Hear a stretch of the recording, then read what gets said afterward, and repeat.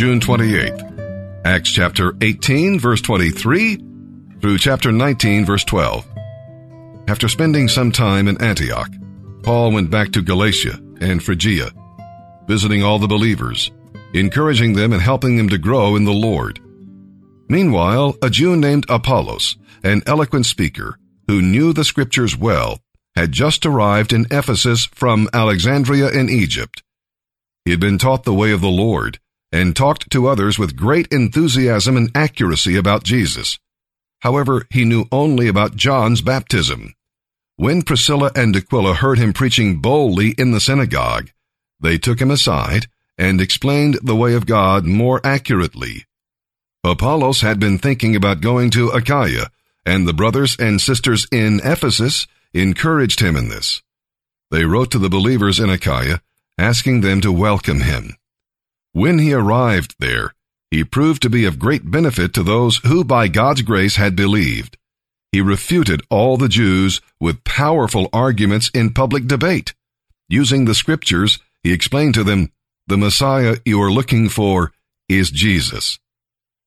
While Apollos was in Corinth, Paul traveled through the interior provinces. Finally, he came to Ephesus, where he found several believers. "Did you receive the Holy Spirit when you believed?" he asked them. "No," they replied. "We don't know what you mean. We haven't even heard that there is a Holy Spirit." "Then what baptism did you experience?" he asked. And they replied, "The baptism of John." Paul said, John's baptism was to demonstrate a desire to turn from sin and turn to God. John himself told the people to believe in Jesus, the one John said would come later. As soon as they heard this, they were baptized in the name of the Lord Jesus. Then when Paul laid his hands on them, the Holy Spirit came on them, and they spoke in other tongues and prophesied. There were about 12 men in all. Then Paul went to the synagogue and preached boldly for the next 3 months, arguing persuasively about the kingdom of God. But some rejected his message and publicly spoke against the way. So Paul left the synagogue and took the believers with him. Then he began preaching daily at the lecture hall of Tyrannus. This went on for the next 2 years, so that people throughout the province of Asia, both Jews and Greeks, heard the Lord's message. God gave Paul the power to do unusual miracles, so that even when handkerchiefs or cloths that had touched his skin were placed on sick people, they were healed of their diseases, and any evil spirits within them came out. God has been calling you to do something and you have refused to do it. It's time for those who name the name of God to suit up and show up. Put on the whole armor of God. We are in the midst of a supernatural war. It is a wake-up call to the Church of Jesus Christ. Put on the whole armor of God. And why you're absolutely guaranteed to win if you wear it, and doomed to lose if you don't wear it. Paul says, endure hardness as a good soldier of Jesus Christ. Fight the good fight of faith. We're more than conquerors through Christ who strengthens us. The outcome of the battle depends on God's performance. It does not depend upon your skill or your strength.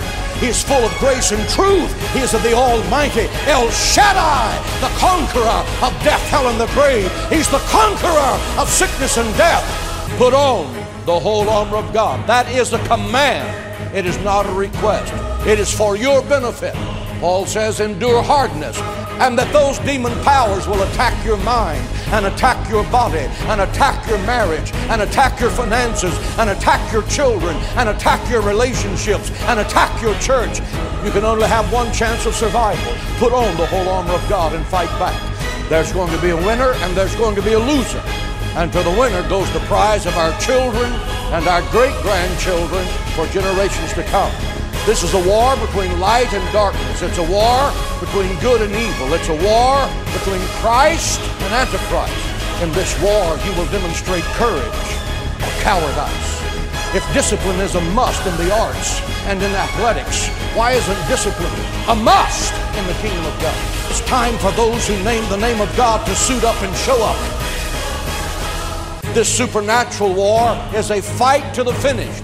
It's not until you get tired or you get weary. We're not doing this in our strength. We're doing it in God's strength.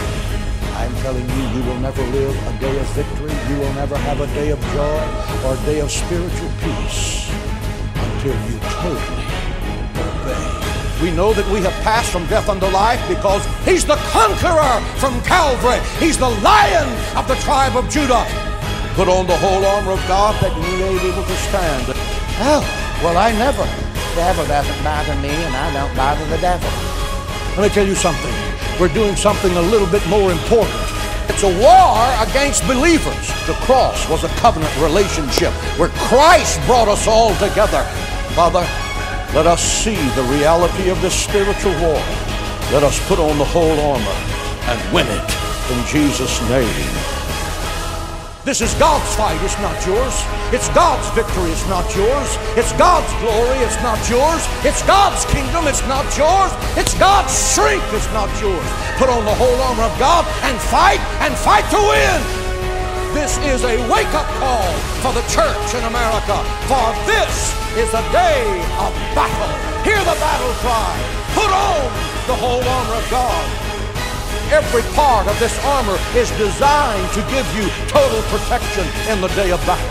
This is a fight to the finish, and I intend to win it with the help of Almighty God. For the victorious army of the Lord Jesus Christ, advance and conquer in the authority of His name.